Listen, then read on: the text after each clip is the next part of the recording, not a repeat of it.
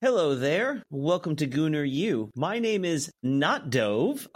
This is Keith here. Dove is with me, but we decided to trade off the intro for reasons that'll become clear shortly. But I am here to bring him and all of the listeners up to speed on everything that he doesn't know about soccer, Arsenal, and the World Cup. This week featured the semifinals, the third place, and the final match of the 2022 World Cup. Dove, how are you, my friend? Well, I'm doing better than my voice is, unfortunately. But I'm in good spirits. It was a really fun weekend of World Cup action. Yes, as you were just telling me before, you were not feeling well, which over the weekend, which just meant it was a perfect time to sit around the couch and watch soccer. And that's what I did. It was really nice for the final. Actually, my son watched. My son is only 5.5, and I expect nothing of him when it comes to attention span. But he watched more of the first half of the final than he's watched of any soccer match to date, and he watched quite a bit of the second half too. So he had enjoyed it too. Well, this is where we hope that his memories are formed, because what he and you and all of us saw may well be the greatest World Cup final ever played. Yeah, that's what I'm hearing, and I mean, I certainly wasn't disappointed. It was a really enjoyable match. I mean, it's to me, it's unfortunate. I understand why penalties happen, and I get it, but also this is one of those games, especially because it's the final. I was texting back and forth with my brother, who just said, "Why can't they keep playing? Why do we have to stop and go to penalties? I want more. I want more of this." So I mean, yeah, obviously with the drama, with Lionel Messi winning the cup, Kylian Mbappe is the second player ever to record a hat trick in a final. He's now, I think he said the sixth player, or he's now sixth all time in World Cup scoring, and he's 24. He's already played in 2 World Cups, won one of them, and he could quite literally be playing again for another 3, like Messi did. And with France, he has a real shot at winning a 3 more. So just incredible. Yeah. Oh, let me ask you. I mean, we're kind of going out of order a little bit, but that's okay. Whatever. But it's World Cup. We'll have fun with it. Let me just ask: how common is it for the Golden Boot winner not to be on the winning side? It's not uncommon. I'd have to pull up the list of winners there. Obviously, if you win the cup, that of course means your team won a bunch of games, which increases the chances for scoring goals. You also play a lot of games. Just play a lot of games. It's not that unusual. I'm trying to pull up a list now. As we get some past winners here. Yeah, they seem to come from all over the place. I mean, the one I really remember was the first World Cup I watched was World Cup 94, where the Golden Boot was shared by Oleg Salenko of Russia and Hristo Stoichkov of Bulgaria, who each had 6 goals, and neither of them made the final. The Bulgarians made the semifinals, I believe, that year. Davor Suker of Croatia did it 98. Well, let me stop you for a second. When you're talking about the 2 who shared it, they both had the same number of goals and the same number of assists. Yes. At the very least, they're officially given as sharing it. I don't know officially when that rule came in about using the assists as the tiebreaker. Actually, the crazy one about that. So Salenko, I'm just looking this up now. So Salenko is the only player to win the Golden Boot on a team that was eliminated in the group stage, because he scored 5 goals in one game, and then notched another one in another game. Wow. Okay. Wow. That's so that seems unlikely. Actually, as I'm looking through this list of past winners, just since I started watching in 94, only one of them has actually won the World Cup, and that was Ronaldo, who did it in 2002. He had 8 goals, and actually I scored 2 in the final to win it for Brazil. But I mean, looking back, Harry Kane had it 4 years ago. James Rodriguez, Thomas Mueller. Yeah, so none of these guys actually won the cup except Ronaldo. And I'm just rolling back a little ways. It seems like 78 is the last one before that. So yeah, actually, it appears really it's quite uncommon to win the Golden Boot and win the World Cup in the same tournament. So I mean, yeah. So I guess that makes it even more meaningful how close Messi came to getting yes, it. that's what I'd say. And of course, it would be Messi, who obviously we said greatest final ever. I think has legitimate argument at this point for greatest player ever. Period, which is an argument that all sports fans love to have, regardless of sport. He's and there's just so much baggage when it comes to talking about that, even with Messi and Argentina and Diego Maradona and so many different directions we could go in that. But yeah, from a narrative perspective, it was an incredible final. From a sporting perspective, it was an incredible final. Really nice capper on what I otherwise thought was an interesting World Cup, I think is the word to use. Oh yeah, definitely. Let's circle back for a little bit and do some follow up from last episode. Then we'll go full bore into this past week's activity. So I had mentioned as of the quarterfinals that Croatia, I had to hand it to them. I really liked the way that they played, and I could see them going all the way. I was happy for them. I was excited to see what happened in the semis, and they did not end up making it past the semifinal round. But I was glad that they at least beat Morocco and came in third place. That was something. One thing I wanted to follow up with about that, I was talking to a friend from work who I didn't realize was Croatian. It turns out he is. We were talking about the World Cup. His name ends in ich, like over half of the Croatians, but it's not spelled with the accented C. It's ICH. So it wasn't as clear to me. But he was telling me that apparently he basically answered a question I'd never consciously asked, but I had wondered about when watching Croatia play.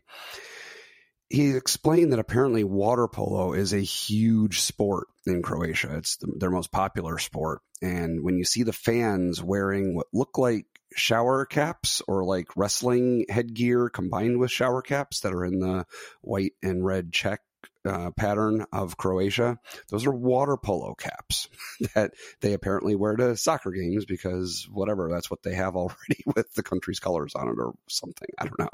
But yeah, I mean, the World Cup is fun because you get to see so many of the ways that people, dress themselves as super fans, and you get to see sort of the cultural identifiers many of them use. You'll see, the Mexicans wearing giant sombreros. You'll see, people in all sorts of historical or stereotypical costumes of the cultures they're from. It's really kind of a fascinating look at the way countries think about themselves. Of course, the Dutch in orange, and just all those sort of fun ways. And so, yeah, they always manage to find a few of those water poloed Croats. But with them and the Czechs, it just really checkers design really adds to that part of the atmosphere. Yeah. So, the next thing is you'd mentioned the Qatari ref who had a really, really atrocious record as far as we were concerned from watching him officiate the U.S. versus Wales game where he handed out yellow cards like they were candy.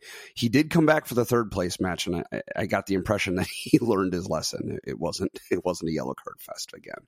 Yeah, so it could be. Yeah, I'd say my problem from the Wales game was a general inconsistency with how the game was officiated. Of the four games this past week, the third place game was the one I didn't get to see a whole lot of, so I can't sit here and say that it was well officiated or poorly officiated. For example, there was there were a lot of complaints about it was the Argentina and the Netherlands quarterfinal, and that official was the same one who refereed the U.S. England game, and I thought did a fine job in that game. Whereas the guy again for the Argentina Dutch game, it was a sense that he lost control. So sometimes the officials, as we said, it's a hard job to be a referee, and sometimes the players don't let you have a good game, I guess the way to say it.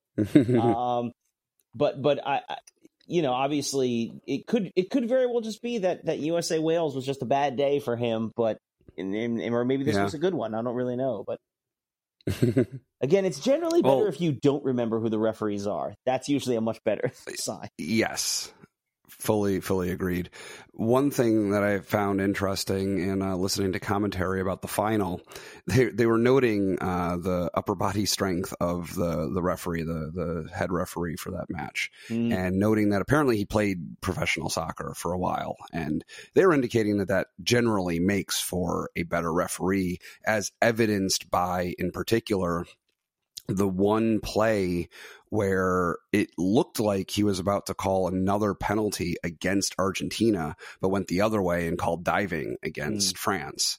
And that's the kind of thing to spot that and call that accurately, that you could see from the replay, even though in the moment it actually did look like it went the other way. That's the kind of thing that when you've played the game a lot more, which apparently it seems a lot of referees haven't as much, they went straight into officiating, I guess, that gives him an edge. There is a point where young players sort of realize they're not going to make it, and so some of them officiating is a way to stay in touch with the game. With obviously without playing it. I'm sure he played. I think it's actually relatively rare for someone. I didn't see his record in terms of where he had played. I think it is relatively rare to have played at a high level before going into officiating, because mostly at that point you spend so much time and effort, training and practicing and preparing to play, and officiating is a very different kind of thing to do. But yes, he was certainly not a man who looked like he would want to mess with. Definitely a physically imposing figure. I don't remember. Well, I'm about to say, I do remember a case where I thought there might be a penalty and they called a dive. I recall watching the replay and thinking, no, that wasn't a dive, and maybe it should have been a penalty. But there's everything. Again, we've talked about slow motion and how it we feel like it's accurate, but it can also distort. So, right. So, tying up another loose thread, I feel like this segment of the show has become Keeper's Corner, where since I'm playing Keeper and haven't for a while, I'm kind of catching up and making sure that I'm not breaking any rules unintentionally. So we talked last week about goal kicks, and you told me that those are considered dead ball plays. You can punt it clear across the field, or kick it at least clear across the field. Doesn't matter if someone from your team is offsides. It's a dead ball play, so it's okay. What I'm wondering is, what about after a save? So the keeper snags the ball midair, he drop kicks it to punt it across the field. At that point, does his team need to remain offsides? Remain onside? Yes. So the offside rule, the offside rule is, or offside is not called, or wouldn't be called. Those situations are called dead ball situations, where the ball goes out of play, and so therefore the play stops and it has to be set somewhere. So a goal kick has to be set up. Ideally, you would set the goal kick up on the corner of the 6-yard box. Now, as you'll see, they play kind of fast and loose with that actual positioning. But it is a dead ball that is restarted. For the ball is placed somewhere and then kicked. When it's a goal kick, the ball is still considered live. It is still very much in play. Everything just tends to calm down because you're not going to do anything with it when it's in the keeper's hands. So you wait for him to punt it away. Although there was an instance, it was in, I think, one of Portugal's games. The keeper got lazy, rolled the ball on the ground. There was an attacking player behind him, ran in, chased the ball away from him, and very nearly scored what would have been an embarrassing game-tying goal. That was earlier in the group stage. It was Portugal and was involved in it. I forget who it was they were playing, but that was a fun little bit. Yeah, when the keeper has the ball. Oh no, it was Ghana in their opener. Portugal won 3-2 and nearly gave it up towards the very end. But yeah, it's when the keeper has the ball like that, is a live ball. So that in that case, the offside. Okay, so they need to follow the offsides rules. Then. Offside is on at that point. Okay, offside is on. Okay, all right, noted. Thank you. So. The semifinal rounds were between Argentina and Croatia, and then France and Morocco. Anything that you wanted to share from that round? I don't really have many notes. I watched both matches. They were both good. The teams didn't seem lopsided. It seemed like they were. It was a good matchup on both sides. Yeah, I think the biggest thing, the biggest strength that both Croatia and Morocco brought throughout the tournament was their ability to play well defensively. Croatia took 2 of their knockout stage games to penalties. It did really well defensively. Morocco, as we talked about, had only given up 1 goal through the quarterfinals, and it was an own goal off their own defenders. So there were 2 teams that were defending particularly well. But I think the big difference there is that France and Argentina were able to jump on them quickly. They got relatively early goals. France scored in the 5th minute. Argentina got a penalty and scored in the 34th minute. And so at that point, you can't really play the same kind of defensive style because you're chasing the game. You need a goal. And both Argentina and France in particular, but Argentina as well, are really comfortable and capable with the ball, which sort of diminishes your opportunities and can open you up.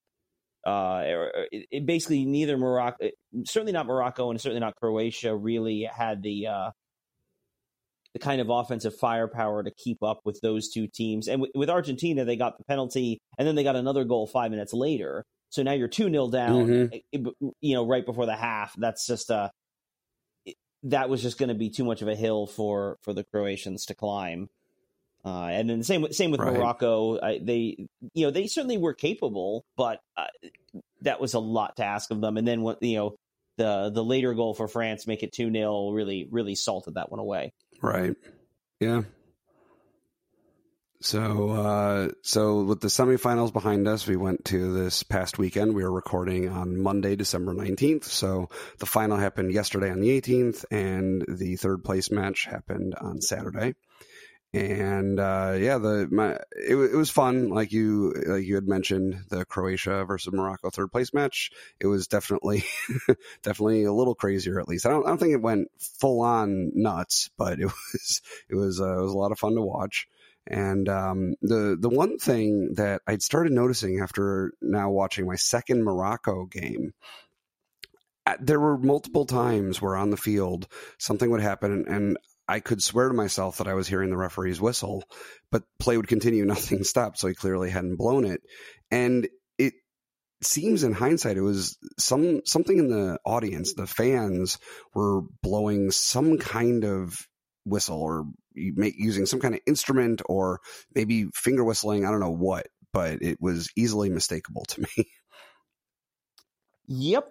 I have to say, I didn't hear anything in particular that stood out as I'm sure you know, obviously from the production or sound angle. There are times when you'll pick up these sort of ambient or background noises that sound really loud to you because they're positioned to whatever microphone's being used. But, to the players on the field, they don't notice it. Obviously, it all sounds very different for them. So who knows? Well, I mean, it's certainly more distant than an actual referee whistle nearby. Yeah, exactly. And I think obviously as you're playing, like from the distance and through the television, these whistles might sound similar, but when you're there in front of you, the referee's whistle there's a particular piercing nature to it that they know what it is. They know what that one is.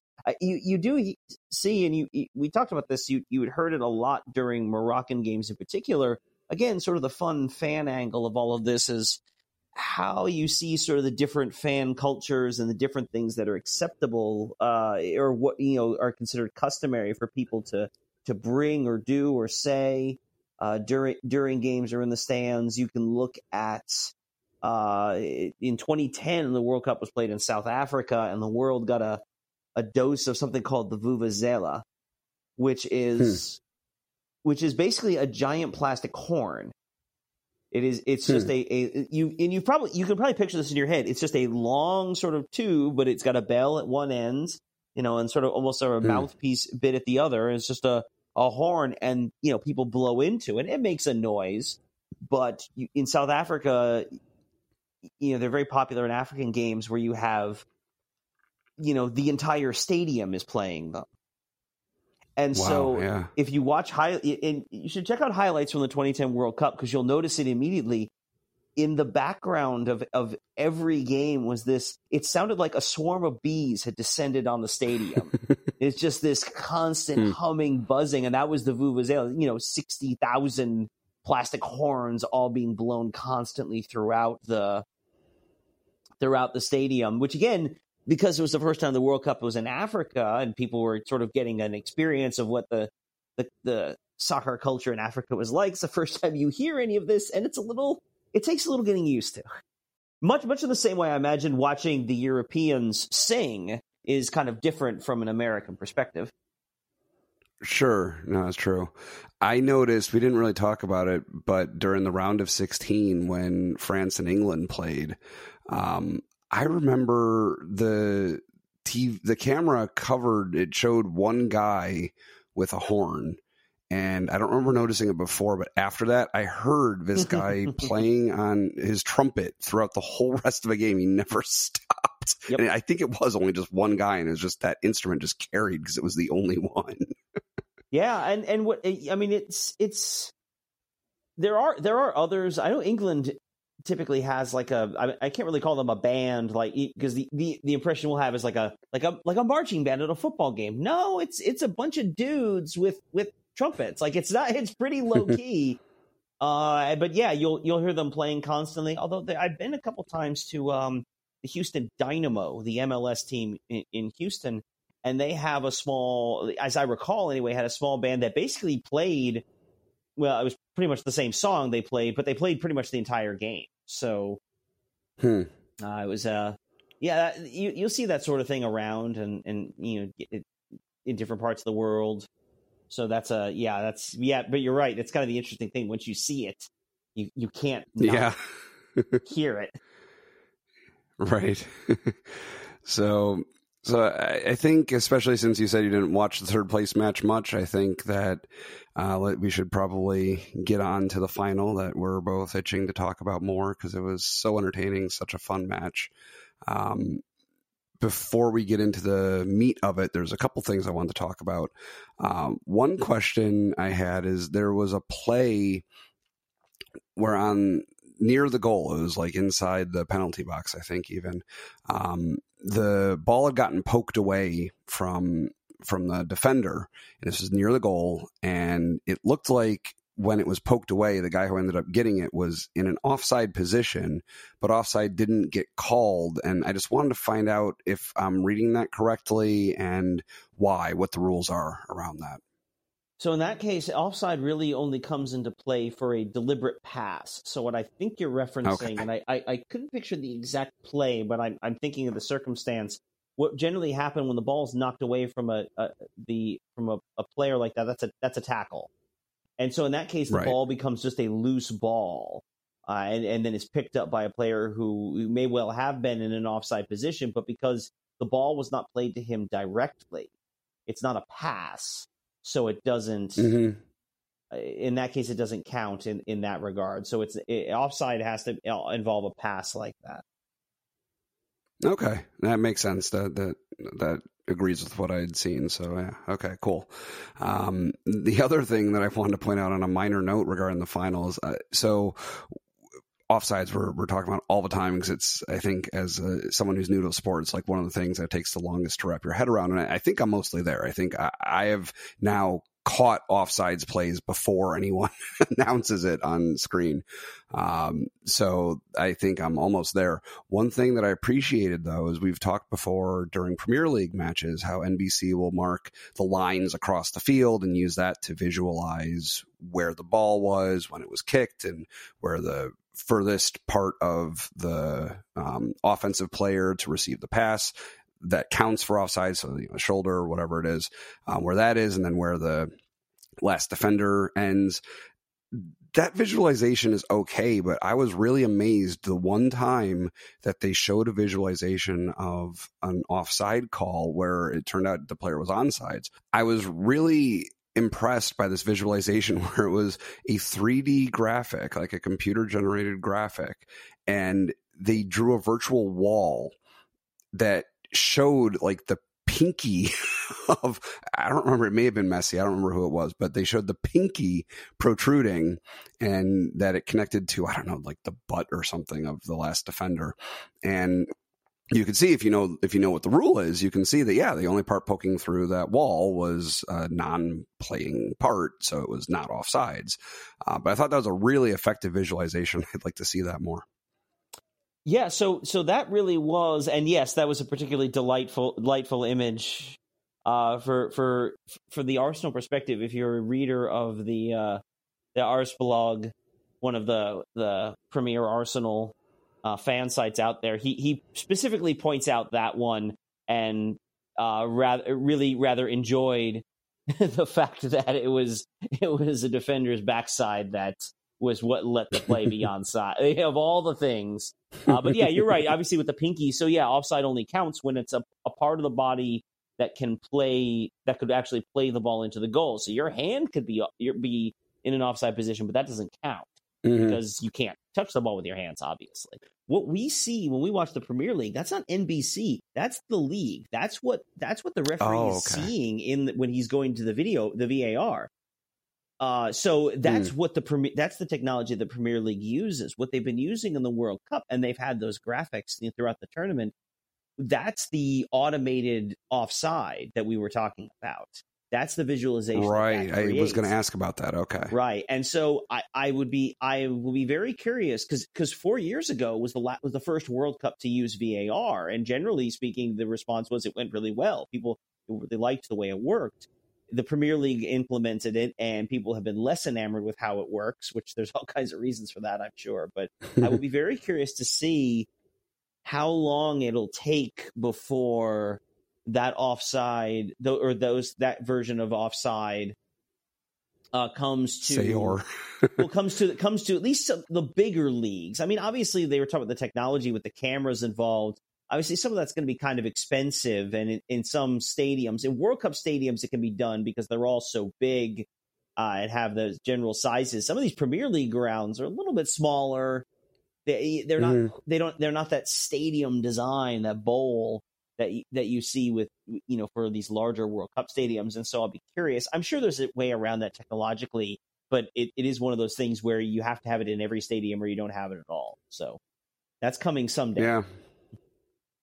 Yeah, no, overall, I mean, I didn't see any downsides to the semi-automated offsides calls. It seemed like everything did go smoothly with it. So I mean, it's clear, and it's a call that's made clearly and quickly, which is really all you can hope for. I mean, one of the chief complaints with VAR is just how much time it takes for them to look at stuff. So you can make the call, it's quick, and they should have the visualization, and you may not agree with what it says, but if that's the visual you have, because we've talked about this, the drawing the lines is imprecise at best, and they've actually deliberately made it slightly more imprecise to avoid, toenail offside taking away a goal. They've tried to get away from that. So. Yeah. Speaking of VAR, I think it was in the final match where there was at least one, what appeared to me to be a clear penalty that wasn't called, that I think it was a penalty, not a foul, but it may have just been a foul.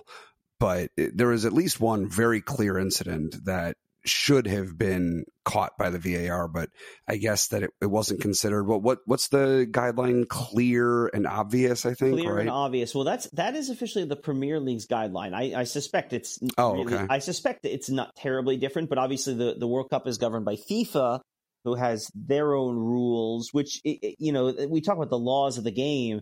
But each league has some general standard, a lot of rules for particular situations, and that clear and obvious. I know that's the Premier League standard. I don't know. I honestly, I'd be surprised if it really was different. But it's very well that FIFA for tournaments might have one that's worded slightly differently and thus changes what it is they're looking for. Yeah, it could be. The coverage had been using the term clear and obvious, so that's why it was fresh in my mind. So yeah, and it could well be that is the terminology that they use, and I'm just getting that wrong. I will fully cop to not knowing the niceties of that. But but I can say for certain the clear and obvious is meant to be is terminology the Premier League uses. Right. So that's it for my notes and questions on the final. I mean, just overall, it was an amazing 3 hours of soccer. It was it was just crazy the way that the game went. How if you'd only watched the first half, you would have assumed that Argentina ended up winning handily.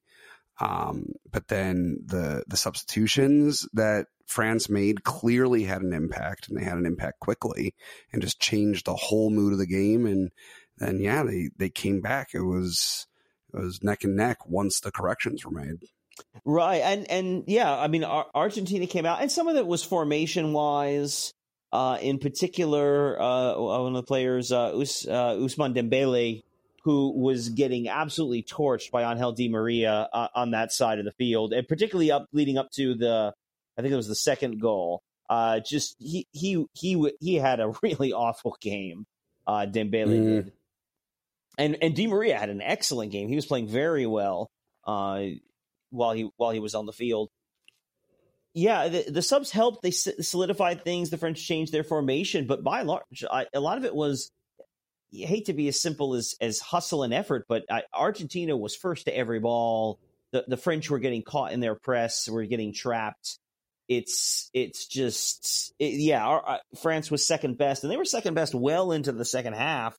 Really, it wasn't until about probably around the 70th minute they really looked like the French were getting into the game a little bit more. Mm-hmm. And then, and then at that point, of course, I think it was only in the 70th minute they got their first shot. They for a long time they had no shots at all, and right. they got one. That, yeah.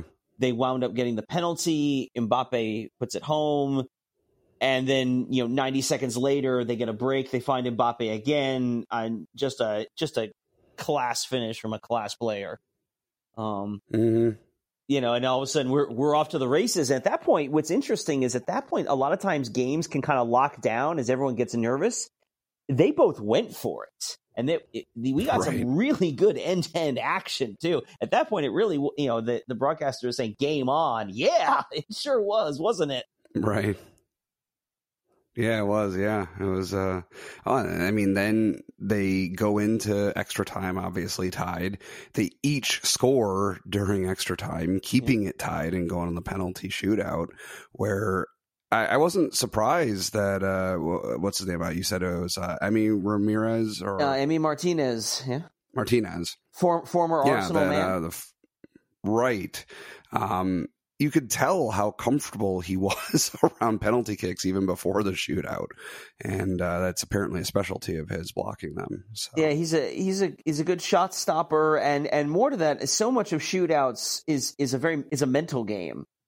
It's sort of that ability to put yourself in the moment or to get in the other guy's head. Martinez does a lot to get in guys' heads. There was a video floating around from last summer when he was with Argentina when they won the Copa America, the South American Championship, and they were in a penalty shootout. I want to say it was with Colombia, but they caught him clearly, like some of the things he was saying to the opposition players coming up. You're going to miss. I'm going to save your shot. You're going to go this way, and I'm going to get it. And then he shot that way, and he went and made the save. I mean, he is a trash talker par excellence, if I may use the French. That's interesting you bring that up, because yesterday when France was getting ready to take their second or third shot, I think, he had gone to hand the ball to the kicker, I think, who denied the ball and went to get a different ball or something. That was an interesting head game. Yeah, I mean, it's because you're delaying, you're taking your time. It gives you an opportunity to walk in and say something. Some of these guys are really superstitious, and if the keeper's handing me the ball, nope, I don't want that ball. I want a different ball. Mm-hmm. So yeah, it is. They say the game within the game, the all the mind games they play, and in the end, I can't sit here and say that it worked, so to speak, as in that's why he was able to make the save or why Tchouaméni missed, but he made the save and they missed, and Montiel slips it home, and that's it. Argentina Oh, is it Andres Cantor, Argentina campeón del mundo? Yeah. Yeah, no, it was really exciting. Who were you rooting for during that match? Yeah, that, I'm going to be honest, I'm not quite sure. Both of them were good choices. I've always enjoyed watching the French team when they play well. They're really an excellent side when they're playing well. I also find the French to be a really fun team to watch when things are going poorly, because the French completely disintegrate when they're playing poorly. Which, I mean, there are some teams that when they're playing badly, you just kind of roll your eyes and go, oh, just get off the field, stop trying. You're not even trying. What are we doing here? But with France, it's a spectacular implosion, so they're always worth watching. But it's hard not to get swept up into the romance of Messi, and to see him be able to have seen his career for a while. I was talking to a friend who's just a few years younger than I am, but basically to say, like, she remembers watching Messi coming in high school, and just he's been a guy, he's been around, he's done so much, to sort of cap off his career more or less by winning the one trophy he had never won. Was pretty special. So I think from my perspective, either way, it would have worked out. I didn't have the other option was France becomes only the third team to win back-to-back World Cups, and the first one to do so since Brazil did it in 1962. So we're talking 60 years. So that's, that would have been really cool as well. So in that sense, I just hope everyone had fun. Right. Because I sure did. Yeah, it was funny as I was entering this match. I mean, I found myself, for one thing, I think starting to follow Arsenal has kindled in me some Anglophilia that was always there and I hadn't really acknowledged much overtly, but I am now realizing was always there. And I have a feeling that Anglophilia and Francophilia are probably mutually exclusive. I don't know that you can really love one and the other simultaneously. At least not if you're from England. I know they generally have a kind of rivalry between the two countries. But so aside from a general low-grade antagonism towards France, I guess I didn't start out as a fan of Messi. I'd heard the name. I'd never seen him play. I didn't even really know too much of his reputation just from not being exposed to it. But by the time that Argentina beat Croatia, who I was rooting for Croatia during that semifinal round, I really loved their keeper. Really amazed me when they played against Brazil, and he did a great job, and I loved watching him play keeper. So that was reason enough for me to root for Croatia, and since I'd never seen Argentina before. But watching Messi play in that game, like, he earned my respect. I could see just from the one match how skilled he was, how talented he was. That was evident, and that was definitely another factor in choosing Argentina for myself. But it wasn't strong. Like, I wouldn't have been extremely upset or anything if they hadn't won, but I was certainly glad that the side I had chosen, they made it all the way. That was pretty cool. Yeah, and they were there's something fun as kind of a neutral, is sort of being able, not even so much when your team is knocked out, but certainly there's a sense that of the big sides, there's certain things that draw people to watching those. Especially with the sense, I obviously follow the U.S. and I want them to win. I hope they'll win. But frankly, for us, for the U.S., if we had gone to the quarterfinals, that's probably, I don't see how we would have gotten past the quarterfinals, sort of regardless of our draw. Whereas you're a team like France or Argentina, Brazil, England, in past years, Germany and Spain. When you walk into the World Cup, you expect to win it, or you expect to be in a position to win it. And Sure. So when you get down to that, those last rounds, there are certain countries that you can expect to be there, and those are them. And so the people find themselves drawn to those particular countries for all kinds of reasons. It's always kind of interesting. You mentioned, family history and whatnot. You talked about, obviously developing a taste for the English style, watching the Premier League. Although it's kind of funny, because the U.S. of course played England. You get sort of both sides of that, because on the one hand, certainly, obviously we know a few of the England players, having seen them with Arsenal, and have warm feelings about some of them. But also then you have to deal with England fans who are great when you're talking about Arsenal, but once you start talking about England or talking about the US, well, then the conversation gets very different, and I don't like them so much anymore. So, well, when I'm talking about Anglophilia, it's not even necessarily from a soccer perspective. I mean, just like, it was actually funny where these two things kind of collided, but I've been into British pop for a long time, like aside from the Beatles, who are my favorite band, but not even specifically talking about them, just like pop groups from the 90s and like early 2000s.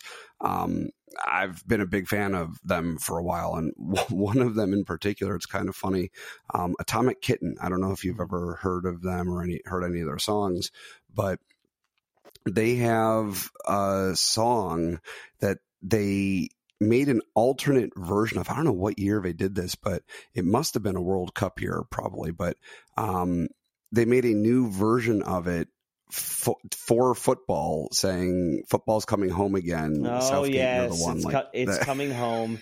That came that song came from the 96 European Championships were in England. They hosted the tournament. So at first it becomes football's coming home. That is, the tournament is coming here to our home, to the home of the sport, the English being who invented it. And they've, in the last few international cycles, international tournaments, the English have sort of adopted it. It's the idea of winning the cup. That is, the World Cup is coming home, which is funny because they've only ever won it once. As opposed to several other countries who have won it quite a few more times. But, it's a fun thing for them to say. It's also a fun thing to make fun of when it is in fact not coming home. But right. So yeah, it was funny. I just happened to notice that. This was before the World Cup started. I'd noticed it like a couple months ago. Saw it on Apple Music. I was like, oh, what? This is not whole again. This is football's coming home again. Interesting. So yeah, but I think I've said all that I care to say about the final. You have any closing thoughts? Well, I guess I want to put it back to you again, not so much about the final, but as the World Cup in general. This is your first World Cup, and of course you never really forget your first. So I just the overall, it's so totally different. Tournament soccer is from the league and the Premier League. So I'm just curious how you're reacting, just sort of in general, to the month-long spectacle that was the World Cup. Well, yeah, so I really wasn't sure what to expect going into it. I wanted to not become completely consumed by it, which led to my focus on just watching the U.S. matches until they were eliminated. But I did find the enjoyment from watching these matches where I wasn't as closely tied to one team or another. I did have more fun doing that. I'm certainly going to watch the World Cup the next time. And given that it's going to be in the United States, and I heard that New York is going to be one of the host cities, I will certainly do everything I can to see at least one match in person. Would be really great. Start saving your money for that. But yeah, MetLife down in the Meadowlands will host one. Houston is going to host a few, and I'm very much looking forward to getting my tickets to Bolivia, South Korea, or whatever random countries get thrown to play their games here. Yeah, it is going to be a lot of fun. I always wind up, every time I make this joke, somehow Bolivia has become the country I've adopted as the team that's clearly coming here. They're probably never going to qualify for the darn thing, but The Simpsons had an episode about the World Cup, and I think they're trying to pump up the final, and I think Bolivia was one of the teams. I think it was either Portugal or Mexico. It was the matchup, and the joke was it's two random countries that otherwise you would, as Americans, you would never really think much about, but now of course they're tied to the sporting event and they matter so much. So right, vamos la verde, I guess. I don't know. Well, I'll take it upon myself to apologize to all of our Bolivian listeners. We mean no offense. No, I'm serious. If Bolivia comes here, I tell you what. I would say I shouldn't. I can't offer to open my place up to people because I do have some people who've already asked me to come down to Houston. But no, seriously, I will keep there. That's my now promise. I will keep an eye on Bolivia and root for them to be in the World Cup. I've never met a person from Bolivia. I'm sure they're quite nice, but. But yeah, so next time around, I think the biggest thing that I would do differently is do everything I can to follow what's going on more broadly in the tournament and at the earlier stages too. Maybe that means watching highlights of games that I can't commit to watching the entirety of or something. Maybe who knows how different my life will be. It's 4 years from now. Maybe I'll be at leisure to watch the entire World Cup, watch all of every match. That'd be something. It'll help. It'll also help though that in 4 years' time the World Cup will be in the summer when it's supposed to be. So it's right. This whole Winter World Cup or everything being around the holiday season has been kind of a fascinating sort of thing. I don't like it, but that's because it's change and I'm frightened of change. So as are we all to some degree. Yes. So yeah, no, it was fun. I'm anticipating. I guess it's not even 4 years this time. It's 3.5 years, I suppose. Yeah. So a couple questions that I wanted to ask you about that kind of bubbled up to the top of my list this week. So for one thing, why is it that the World Cup actually features national teams instead of pitting clubs against each other? I mean, it would certainly lead to a very different kind of tournament. And I'm just wondering if you could lend any insight as to why that decision was made. Well, so the World Cup, the first World Cup was in 1930, and really the international game develops really parallel to the club game. Club games, traditionally, club teams are very domestically focused. So the first World Cup is in 1930 between international teams. The first, the European Cup, which later becomes the Champions League, isn't contested until 1950. So it's about 20 years later. So the World Cup's in front of it. And for the longest time, players didn't really go outside of their national leagues. Like that wasn't, you didn't see a lot of that. And so for the longest time, the World Cup was almost in some ways an all-star tournament. It might be an interesting way to think about it. And you'll hear this a lot from Europeans, especially older journalists who remember as kids watching, say, the World Cup in the 70s or the 80s. You never saw the best Brazilian players. You heard about them, you knew about them, but then you saw them, and especially they'll talk about seeing Brazil 1970 and the bright yellow shirts and the first time it was in color TV and just the excitement of getting to watch these players. You never saw them. You never saw the best, unless your team was in the European Cup, which so few teams were. You never really watched Real Madrid. You would never have watched some of these countries and some of these players. And so the World Cup was your real opportunity to see them. And that's actually changed a lot more because so many, especially the biggest leagues, have become so much more multinational, reaching out to different parts of the world, bringing these players in. So, the best Brazilian players, we've all seen them because they all play in England, Spain, Germany, Italy. The top players all play in these leagues. And so it's interesting now that the club game is very clearly, and I saw ads running through this, the promoting the Champions League, as sort of, you enjoyed the World Cup. Well, what if you had all of the best players, again, and that's basically the Champions League, plus all these players who didn't even make the World Cup because their countries aren't very good, but they're awesome. So now you can watch them. Players like Erling Haaland.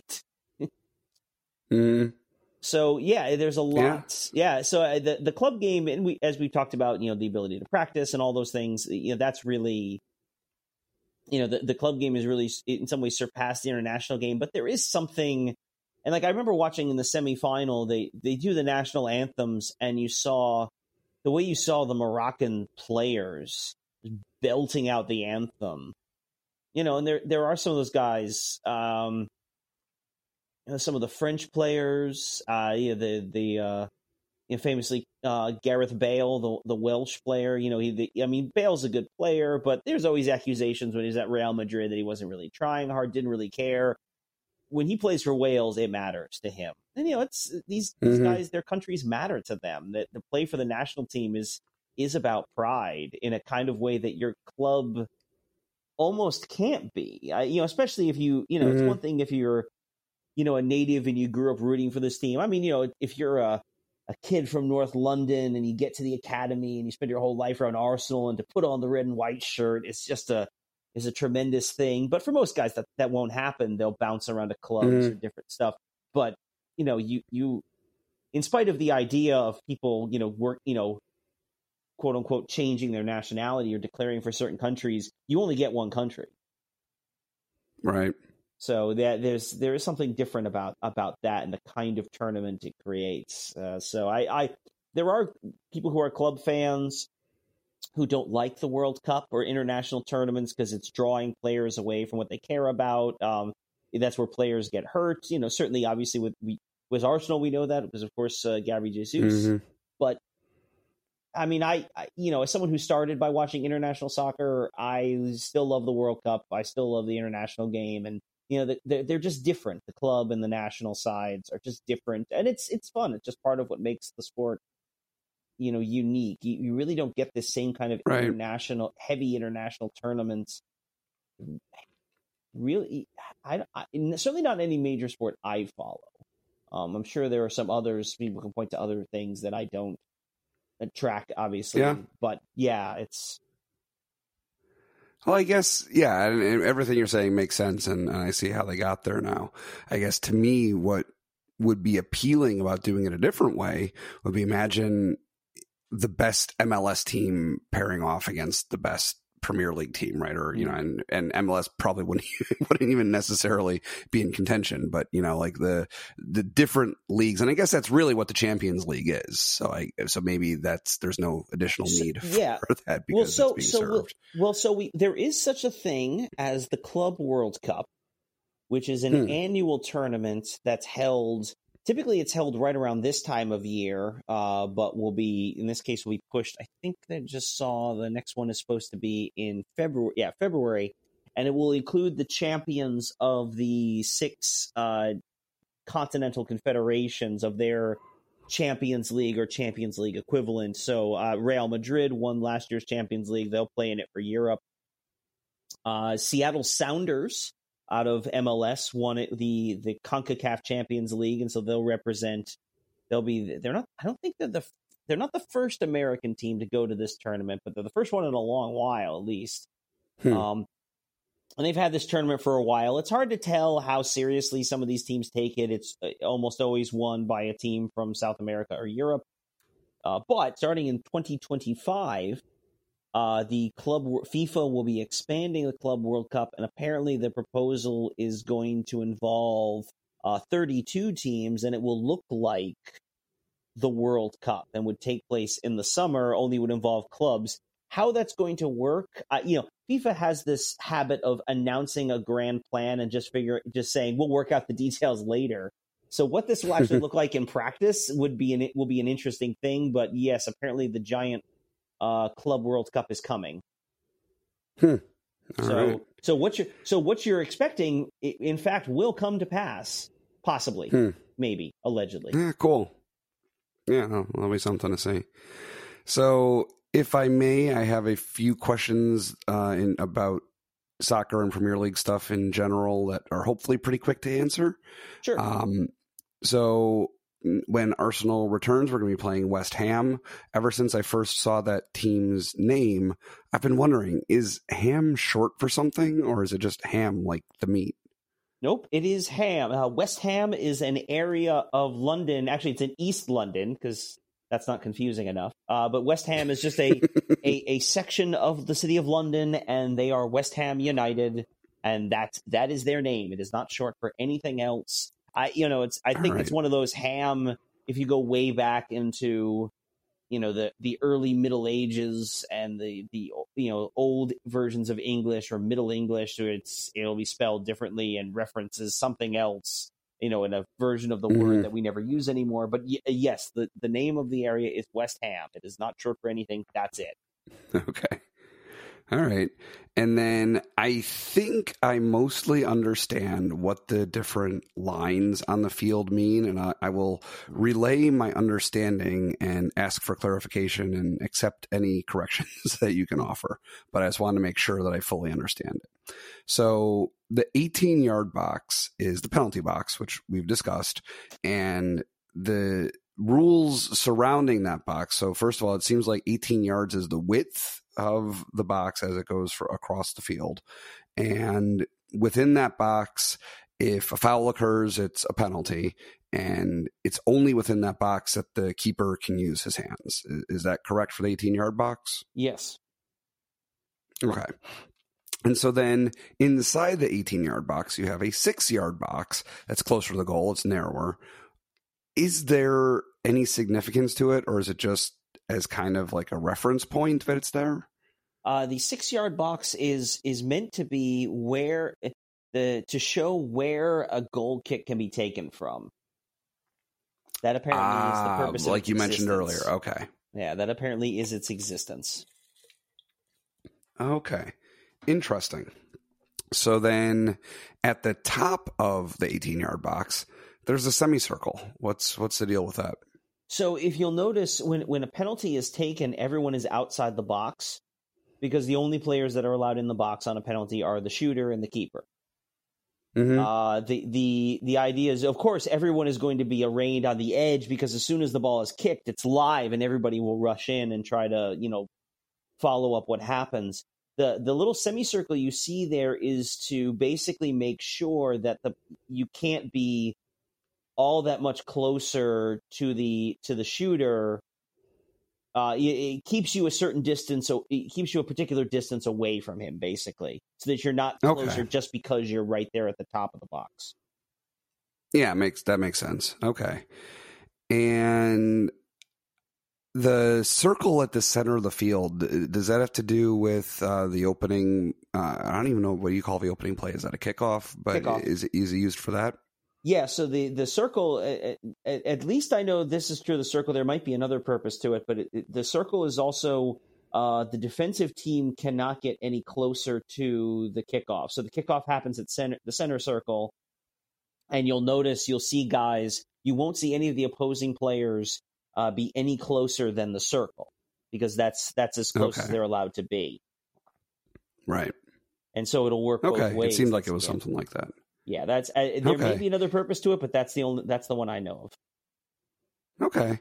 And then as far as the dimensions of the field, so I was paying attention during the last couple matches and knowing that it's a 6-yard box and an 18-yard box.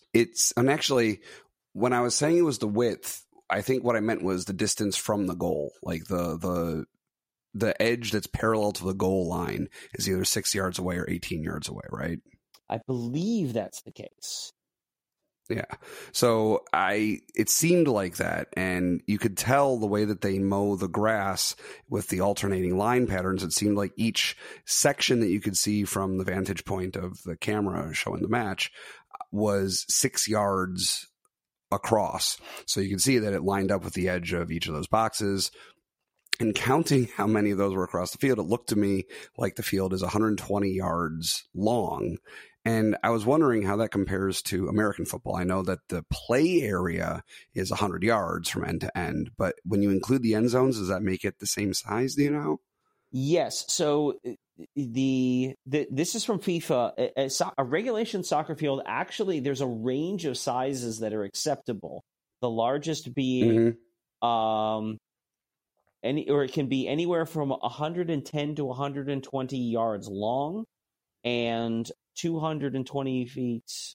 Oh, I'm sorry, I was reading something wrong. 110 to 120 yards long and 70 to 80 yards wide. So theoretically, you're in some version or some range within those ranges for the length and the width.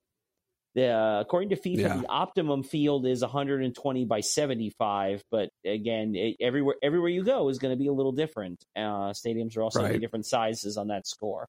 In terms of how it compares to an American football field, it is 100 yards plus each end zone is 10 yards deep. Okay. So a 120 yards would be back of the end zone to back of the end zone.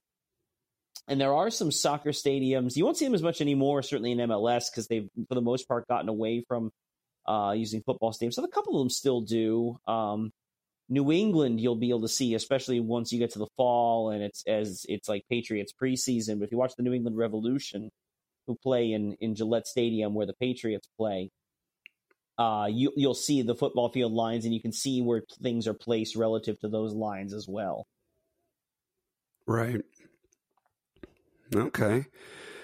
Well, that just about wraps it up, I think, for this week. Do you want to tell us what's coming up for next week? Sure. We are back. Well, I should say Arsenal is back. We haven't left anywhere, but Arsenal is back. The Premier League is back, and I feel that first of all, I should just remind everyone that we're top of the league, in case you forgot.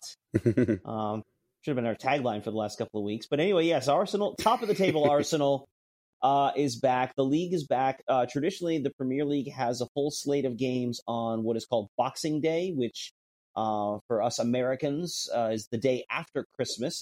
That's part of the Christmas holiday in other parts of the English-speaking world. And traditionally, the Premier League will play a full slate of games. Arsenal will be back in action against West Ham United, which I'm sure is why you were thinking about them before. Right. That's why I wanted to get that question out of the way. Yeah, so we will be back on Boxing Day on Monday, next Monday, which is crazy that we're a week away from Christmas. But yes, we will be back against West Ham, and then a tight list of games. They play. I know I believe on New Year's Eve, and then on January 3rd, they end up playing something like 4 games in 2 weeks, which will be good practice for later in the year. Because buckle in, it's going to be a bumpy ride to May. All right, sounds good. Thanks for joining us at Gooner U. We are on Apple Podcasts and Spotify and some other places, and we appreciate you subscribing to our show and sharing it with friends.